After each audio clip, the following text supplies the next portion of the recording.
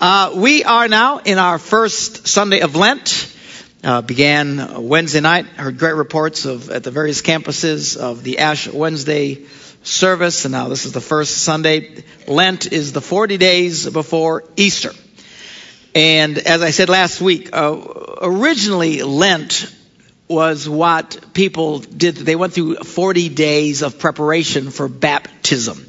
People would be converted to Christianity, and these adults would go through this 40-day of preparation, and then they would be baptized. And I pointed out that for the first several hundred years in Christianity, everyone who was baptized was an adult. They didn't start baptizing babies and stuff till later, which quite frankly they just made up because they thought it would make sense. But it's not a biblical thing. If you were hanging on to your infant baptism, then, good for you. But it's just not a biblical thing. Jesus was 30 years old when he got baptized. Everybody in the Bible was an adult. He got baptized. So that's what they did. And it was such a meaningful preparation when these people would go through this 40 days that they decided to incorporate it into the whole church so that all Christians would do this on an annual basis. That was the beginning of Lent. So they basically took this discipline for new converts, brought it to everybody so that the 40 days before Easter, people would focus on their faith and get their hearts ready for the Easter celebration. Now, what I love about Lent is the reflection on the Christian discipline of saying no to our physical nature. Something you don't hear a lot of today. Ash Wednesday was, of course, reflecting on the fact that we are temporarily here. We are carnal, simple, temporary beings that will die someday. If you live long enough, you will die. And from dust you came, and to dust you shall return. And we read this scripture last week where Jesus said, "Whoever wants to be my disciple must deny themselves." Now that's something you don't hear a lot of today because we live in a very consumeristic culture that does everything but deny yourself. It's all about gimme. I've got to have it. And if you can't afford it right now, throw it on a credit card and you can get it now. Because you got to have it right now because we need what we need right now. Now. And we're very counter to the Christian discipline of saying no to what you want to yourself. But Jesus said, if you want my disciple, be my disciple, you got to learn to say no to yourself and take up your cross, which was an instrument of death. Now remember, he hadn't died on the cross yet. They had no idea what he was talking about. It sounded very weird. It would have been like someone today saying, if you want to follow me, you got to grab your hangsman's noose and follow me, which is very odd. Why would you do such a thing? Because it's about denying yourself, dying to yourself. Why is it important for us to die to ourselves? So that Christ can live in us and blossom in us. Besides, dead people are very easy to get along with. They never get irritated. You can poke them with sticks. They don't respond. It's fine. We need to be more like dead people in terms to how we let things irritate us and bother us. Okay, he goes on to say, for whoever wants to save their life, I want to save my life. Well, then you're going to lose it. But whoever loses their life for me, if you'll learn this discipline of saying no to yourself, you will save it. Now, we've been encouraging people to join us with our Lenten devotional. If you didn't get a devotional book, you want to stop by the bookstore and pick that up for $5. It's a very simple daily devotional scripture reading, simple little prayers to pray. I mean, it's not exactly martyrdom for Christ here. It's very, very simple stuff to do. And join with us as we reflect on denying ourselves and preparing our hearts for this time of Easter, and encouraging people, as has been the Christian tradition for over 1,000 years, of giving something up for Lent, where you just say no. And it isn't, you don't do this to get forgiveness of your sins. You don't do this to earn God's grace in your life. That's a whole different ballgame. This is just a way of you telling your body to shut up. Your body, if you don't learn to say no to this, listen to me, especially you young people, you don't learn to say no to yourself, you will never succeed in life. The people who constantly are letting their bodies determine what they do and how they feel determine what they do are the people who accomplish little to nothing in life. Certainly this is true in the Christian faith, but it's true in anything. Who wants to study in school? Nobody wants to study. It's the ones who don't even ask themselves that question. Just shut up, I got to study. You hear these musicians up there. How do you get that? People all say, I wish I could play the piano like you, Pastor Mark. No, you don't. Because you'd have to discipline yourself. And for hours on end. I call it practice till you puke. And you just keep doing it over and over and over again. Why? Nobody feels like doing that. Good grief, when my friends were out running around having fun, whee! I said, no, I gotta practice my music. Nobody wants to do that, but you learn. Then the ones who learn not to always do everything they want are the ones who develop skills, who get higher education, the ones who start businesses and succeed, are the ones who learn to say no to everything they want. Sadly, we live in a culture today where almost everybody's encouraged to do whatever they want. And if you don't feel like it, you don't do it. There was quite a stir a couple of months back. Some lady wrote a article, I think it was printed in the Wall Street Journal, about Oriental families and the disciplines they have with their children and why they succeed at such a high level, musically, education-wise, because they teach their kids to just do something, and who cares what you feel like. In most of our homes, you got to beg, scream, cry, yell, holler to get your kids to practice their piano for 30 minutes a day. And their article said 30 minutes. We teach our kids that the first 2 hours are the hardest. They 3 hours a day, every day, the violin, piano, whatever. I mean, it's a whole different culture. Obviously, we're not from that culture, but holy cow, could we use some of that today? And they succeed highly. But we struggle with that. We have a world that screams at us constantly. You have to get what you want because you deserve it. You deserve a break today. Don't hate me because I'm beautiful. I'm worth it. All these ads that we hear. So anyway, I love this Lent time because it's a time of saying no. No. Let's focus on God more in my life than what's on me. Now, what is highlighted during this time is the struggle that Christians have dealt with for 2,000 years about the difference between believing and doing. And we've always swung from this, and even in our lifetime, those of you my age or older remember evangelical churches that were super legalistic, and your dress had to be this long, and if your hair touched your ear, you were going to hell. And they were legalistic about everything. What you could do, what you couldn't do. And they just went crazy. It was all about do. And then we've swung away from that so much now to where we've lived for the last 30 years about just believe. All that matters is that you believe. So we have tons of people in America who say they're Christians because they believe. They still live like hell, but they believe. And they think it doesn't matter because all I got to do is believe. And even we as evangelicals have gone out of our way to have huge crusades to get people just to repeat a prayer. We just get them to repeat a prayer. That's all that matters. We've had all these fabulous decisions for Christ based on what? Well, because they said the prayer. And we've created a whole generation of people who really believe because we've told them that all that matters is that you believe. It doesn't matter what you do. And when in fact, it does. And we've always had the struggle, even from the early days of Christianity. Now, we always like to grab the verses in the Bible that just talk about the believe side. For example, in Acts, this is a very famous verse, believe in the Lord Jesus and you will be saved. That's what we teach. Great. All you got to do is believe. Well, that's not really what the Bible says. There's places where it says that, but there's other verses that imply more. Jesus said, whoever believes and is baptized. Wait a minute, I thought I just had to believe. No, you need to believe and be baptized. There's verses like what we just read. And if you're going to be my disciple, you have to pick up your cross, follow me, and deny yourself. Well, I thought I just had to believe. See, it's not the whole picture. To imply, now it begins with believing. You've got to start believing. But that's not the full picture. And during this time of Lent, we need to remind ourselves there's more to it than just believing. Paul talks about this in Ephesians. He says, for it is by grace that you've been saved through faith. It's not from yourselves. You can't earn it. It's a gift of God. Not by works so that nobody can be proud about it. For we are created... We are God's handiwork, created in Christ Jesus to do good works. Well, wait a minute. He just said we're not saved by works. We're not. We're saved by grace. Why? So we can do good works.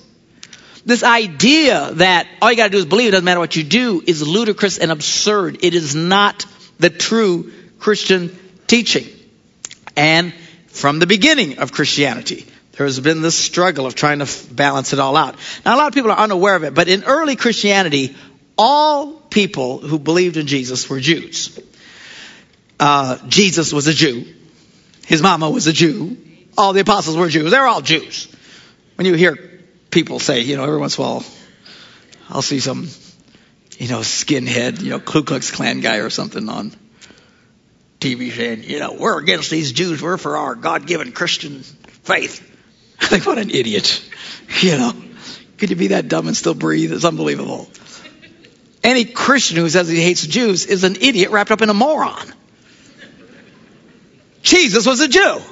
They were all Jews. The whole Bible was written by Jews except for maybe Mark. For heaven's sakes, of all the dumbest things on earth. In the beginning, all Christians were Jews. This idea that Judaism and Christianity can't fit is absurd. It's just at some point they went their separate ways, and it'll take another hour or two to teach on why that happened. But in the beginning, actually, they didn't even believe you could be a Christian if you weren't Jewish. They didn't believe it. That was the major turning event in the New Testament when they finally let people like you and me in. They say, you mean Gentiles? That's what they call us, Gentiles, non-Jews. A Gentile can be saved? A Gentile can be a Christian? Inconceivable. But God had to teach us that, yes, they could all be, which is, good for us. But then they struggled and said, okay, the Gentiles can be Christians, but they have to be Jews first. So we'll let them in, but they've got to become Jews, and they got to obey all the rules of the Old Testament. And we're talking very, very strict rules. Rules about everything under the sun. It was very, very complicated in detail.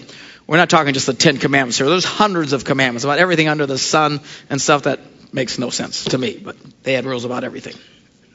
So they had this big fight in early Christianity about whether or not they have to obey all the Old Testament rules. By the way, if you ever hear another Christian come up to you and say, you got to start obeying all the Old Testament, and you can't eat this, and you can't, because the Bible says, just get away from them.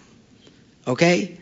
There's always, every so often, you hear of a group of people who try to push Christians back to the Old Testament. We don't live by that. We're set free from that. Which is what he talks about next. He says, now then, why do you try to test God by putting on the necks of the Gentiles, those of us who are not Jews, a yoke, talking about the Old Testament rules, that neither we nor our ancestors have been able to bear? We can't live by this stuff anyway ourselves. We can't follow all those rules. Why are we insisting that people who come to Jesus follow all those rules? No, he says, with a big exclamation point. We believe it is through the grace of our Lord Jesus Christ that we are saved, just as they are. So there's this struggle.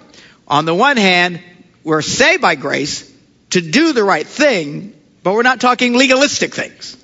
But it's still, you got to do the right thing. It's not just about just believing. James writes about this. Again, if you read your New Testament, you will see this struggle, this debate through the whole New Testament about this idea of what it means to truly believe. Some say, well, all that matters is that you believe. Well, it's not just believe. You also got to do the right things, but you don't have to do all the legalistic things. That's the message of the New Testament. You'll see it. It's sown throughout the whole thing. James picks it up. He says, what good is it, my brothers and sisters, if someone claims to have faith, but then doesn't do the right things? He has no deeds to back up his faith. And he asks the question, can such faith save them? That was the argument. Today, millions and millions of Christians will say yes. Can such faith save them? Yes. I prayed the prayer. That's all that matters, is that I believe. And when he's asked this question, the implication to the answer is no. Just because you believe is not enough. You need to believe. How can you serve God if you don't believe in God? But just saying I believe is not enough. You have to do the right things. Suppose a brother or sister, he gives an example. Suppose a brother or sister is without clothes and daily food. Someone's really hurting. They really need some help. And then one of you says to them, go in peace. Keep warm and well fed. God bless you. God bless you. We love you. We're supporting you. We're praying for you. We're behind you. We're so far behind you, you can't see us, but we're behind you somewhere back here. God bless you. God bless you. and does nothing about their physical needs, he says, what good is it? What kind of faith is that? See, if at the end of the day, if it's within your power to help somebody, but you don't help them, but instead you say, well, I'll just pray for you. He says, your faith is baloney.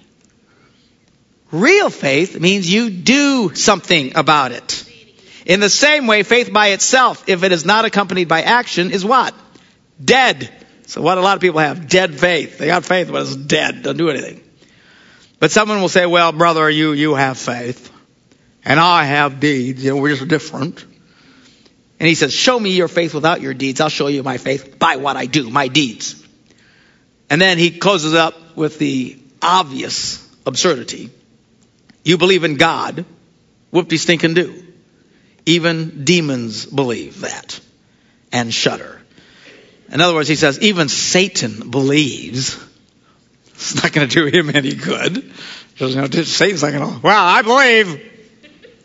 Well, Petty believes. It's not going to do him any good.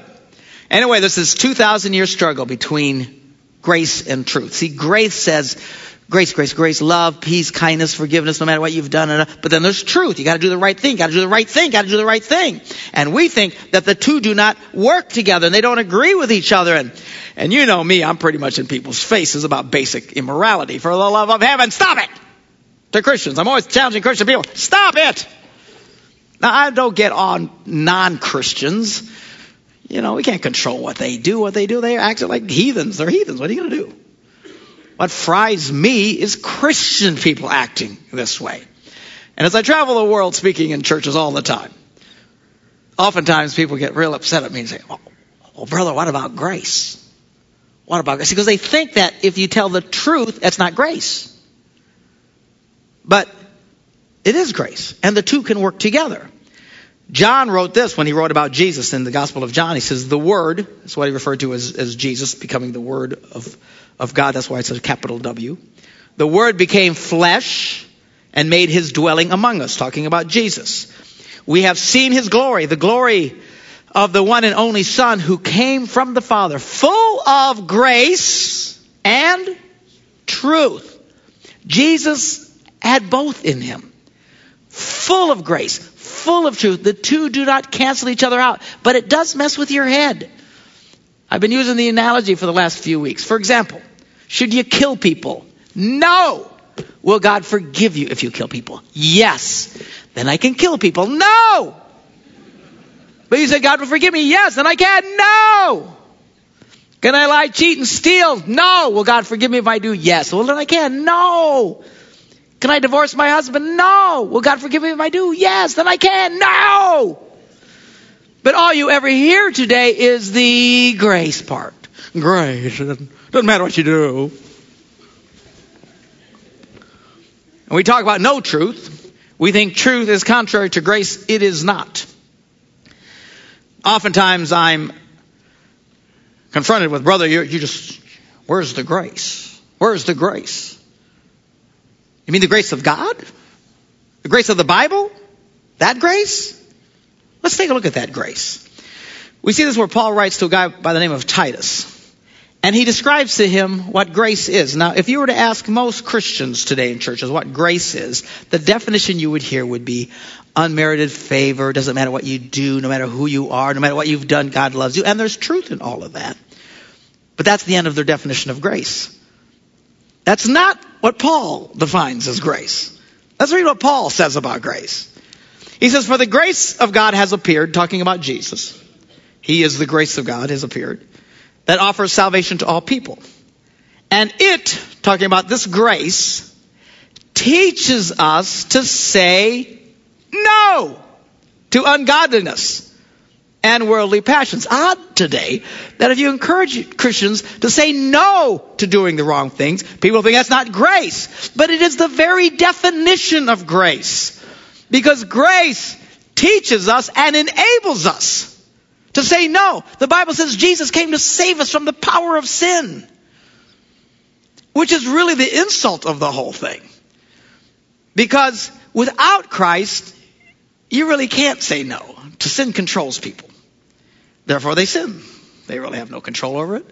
But when we as Christians continue to sin, how insulting is that? Because God made it possible for us to not have to do these things. This has always been the struggle in early Christianity. For 2,000 years, Paul wrote about it in Romans. We won't look there, but he says, very familiar verse of Scripture. Should we continue to sin that we can have more grace? Because what they were thinking was, wait, if you sin, then God's grace comes and forgives you of your sin, right? So they were literally saying, well, let's sin as much as we can, so we can have as much grace as we can. Everybody sin as much as you possibly can. Woo-hoo! So we can really enjoy God's grace. And Paul says, no, God forbid, he says. And he says it over and over again. God forbid. You don't just keep sinning so you can experience more of God's grace. The beauty about the grace is it sets us free from the sins, so we don't have to go down there in the first place. So he says, the grace of God teaches us to say no to ungodliness and to worldly passions and to live self-controlled. We can live self-controlled. It's one of the fruits of the Spirit, Paul writes about in Galatians. Now, you often hear of fruits of the Spirit. We usually quote just the first three. Love, joy, peace. Peace, man. Love, joy, peace, like a hippie thing, you know. Oh, love, joy, peace. Yeah, that's the first three, but then there's long suffering, which means suffering for a long time. We think something's wrong when we suffer. When in fact the Bible says the beautiful thing about God's grace and Spirit is He'll enable you to suffer for a long time and you'll still be okay. We don't like it. I don't like it. But He'll never let you die from it. I mean, He won't destroy you from it. Long suffering and self-control. The Spirit of God gives us self-control. We can control ourselves. Now, to you young people, you're surrounded by a world that tells you cannot control yourself. Everybody does it. Oh, everybody. Mom, everybody does it. Your teachers tell you, porn, everything else, sex with your boyfriend, everybody does it. Just make sure you do it right. Make sure you do it safe. Safe. So they come up with alternate forms of sex. It's not really sex. It's kind of sex. By the way, have you seen this thing recently? The number one cause of mouth and throat cancer in America today is oral sex. More than tobacco. It would be safer for you guys, you young people, to chew on a can of Skull every day. I'm not being absurd. That's seriously. It has replaced cancer or tobacco as the number one cause. I bet you'll never hear that in our culture, though. You see TV commercials with people with trachs in them and their mouths all missing, and there's this new ad. We've seen this ad where these people are all singing, but they have no mouths and stuff like that. Anybody seen those anti-tobacco commercials? I mean, it was really brutal. Bet you'll never see one like that about people who've been involved in this other behavior. Why? Because, you can't say no to that. No one can say no. We're animals. Everybody's animals. Look, without God, maybe they can't, but the good news with Jesus, we can.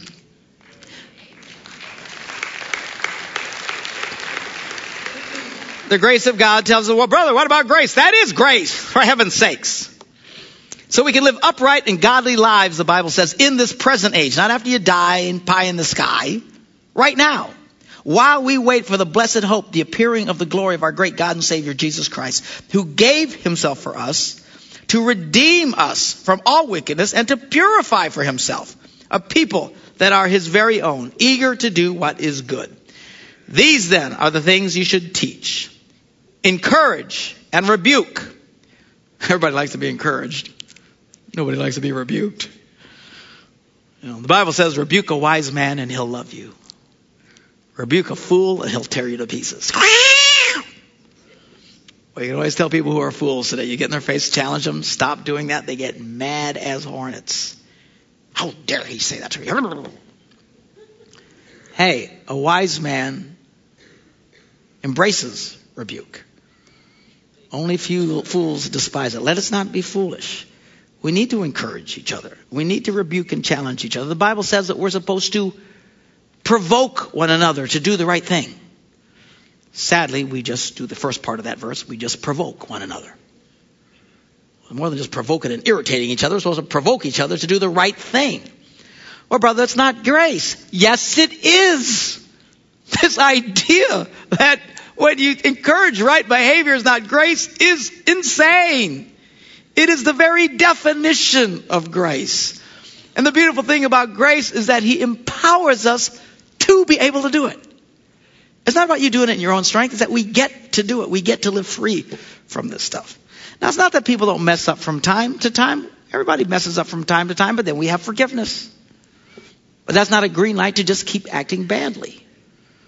And everybody struggles with temptation. I get it. Sometimes people ask me, is it a sin to be tempted? No. If it's a sin to be tempted, I'll be the first one in hell.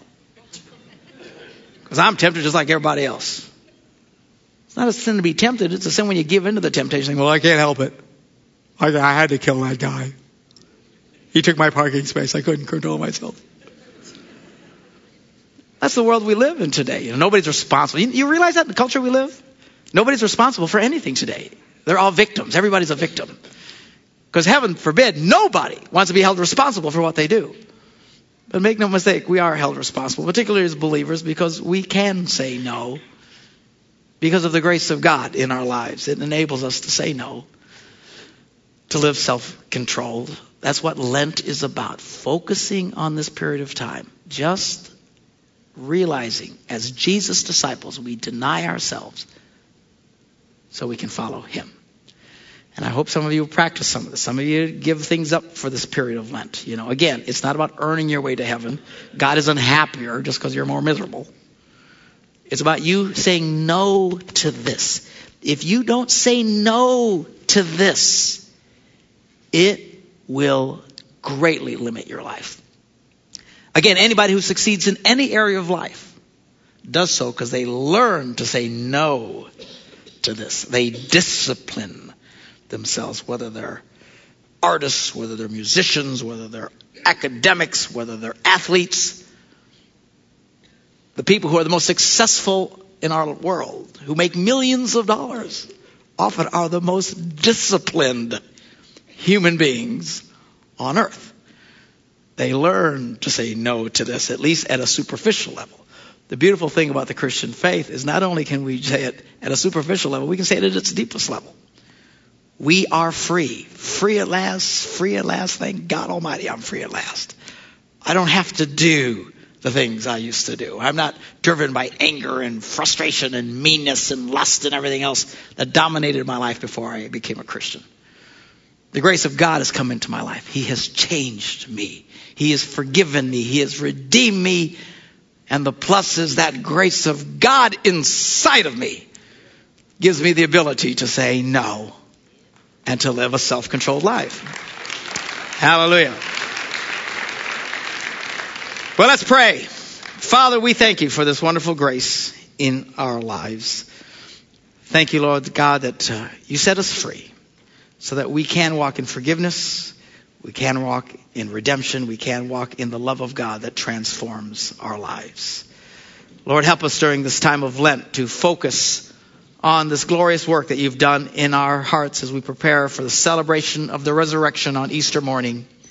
Help us, Lord, to learn to be people who are disciplined and learn to walk in your grace. In Jesus' name we pray. Amen.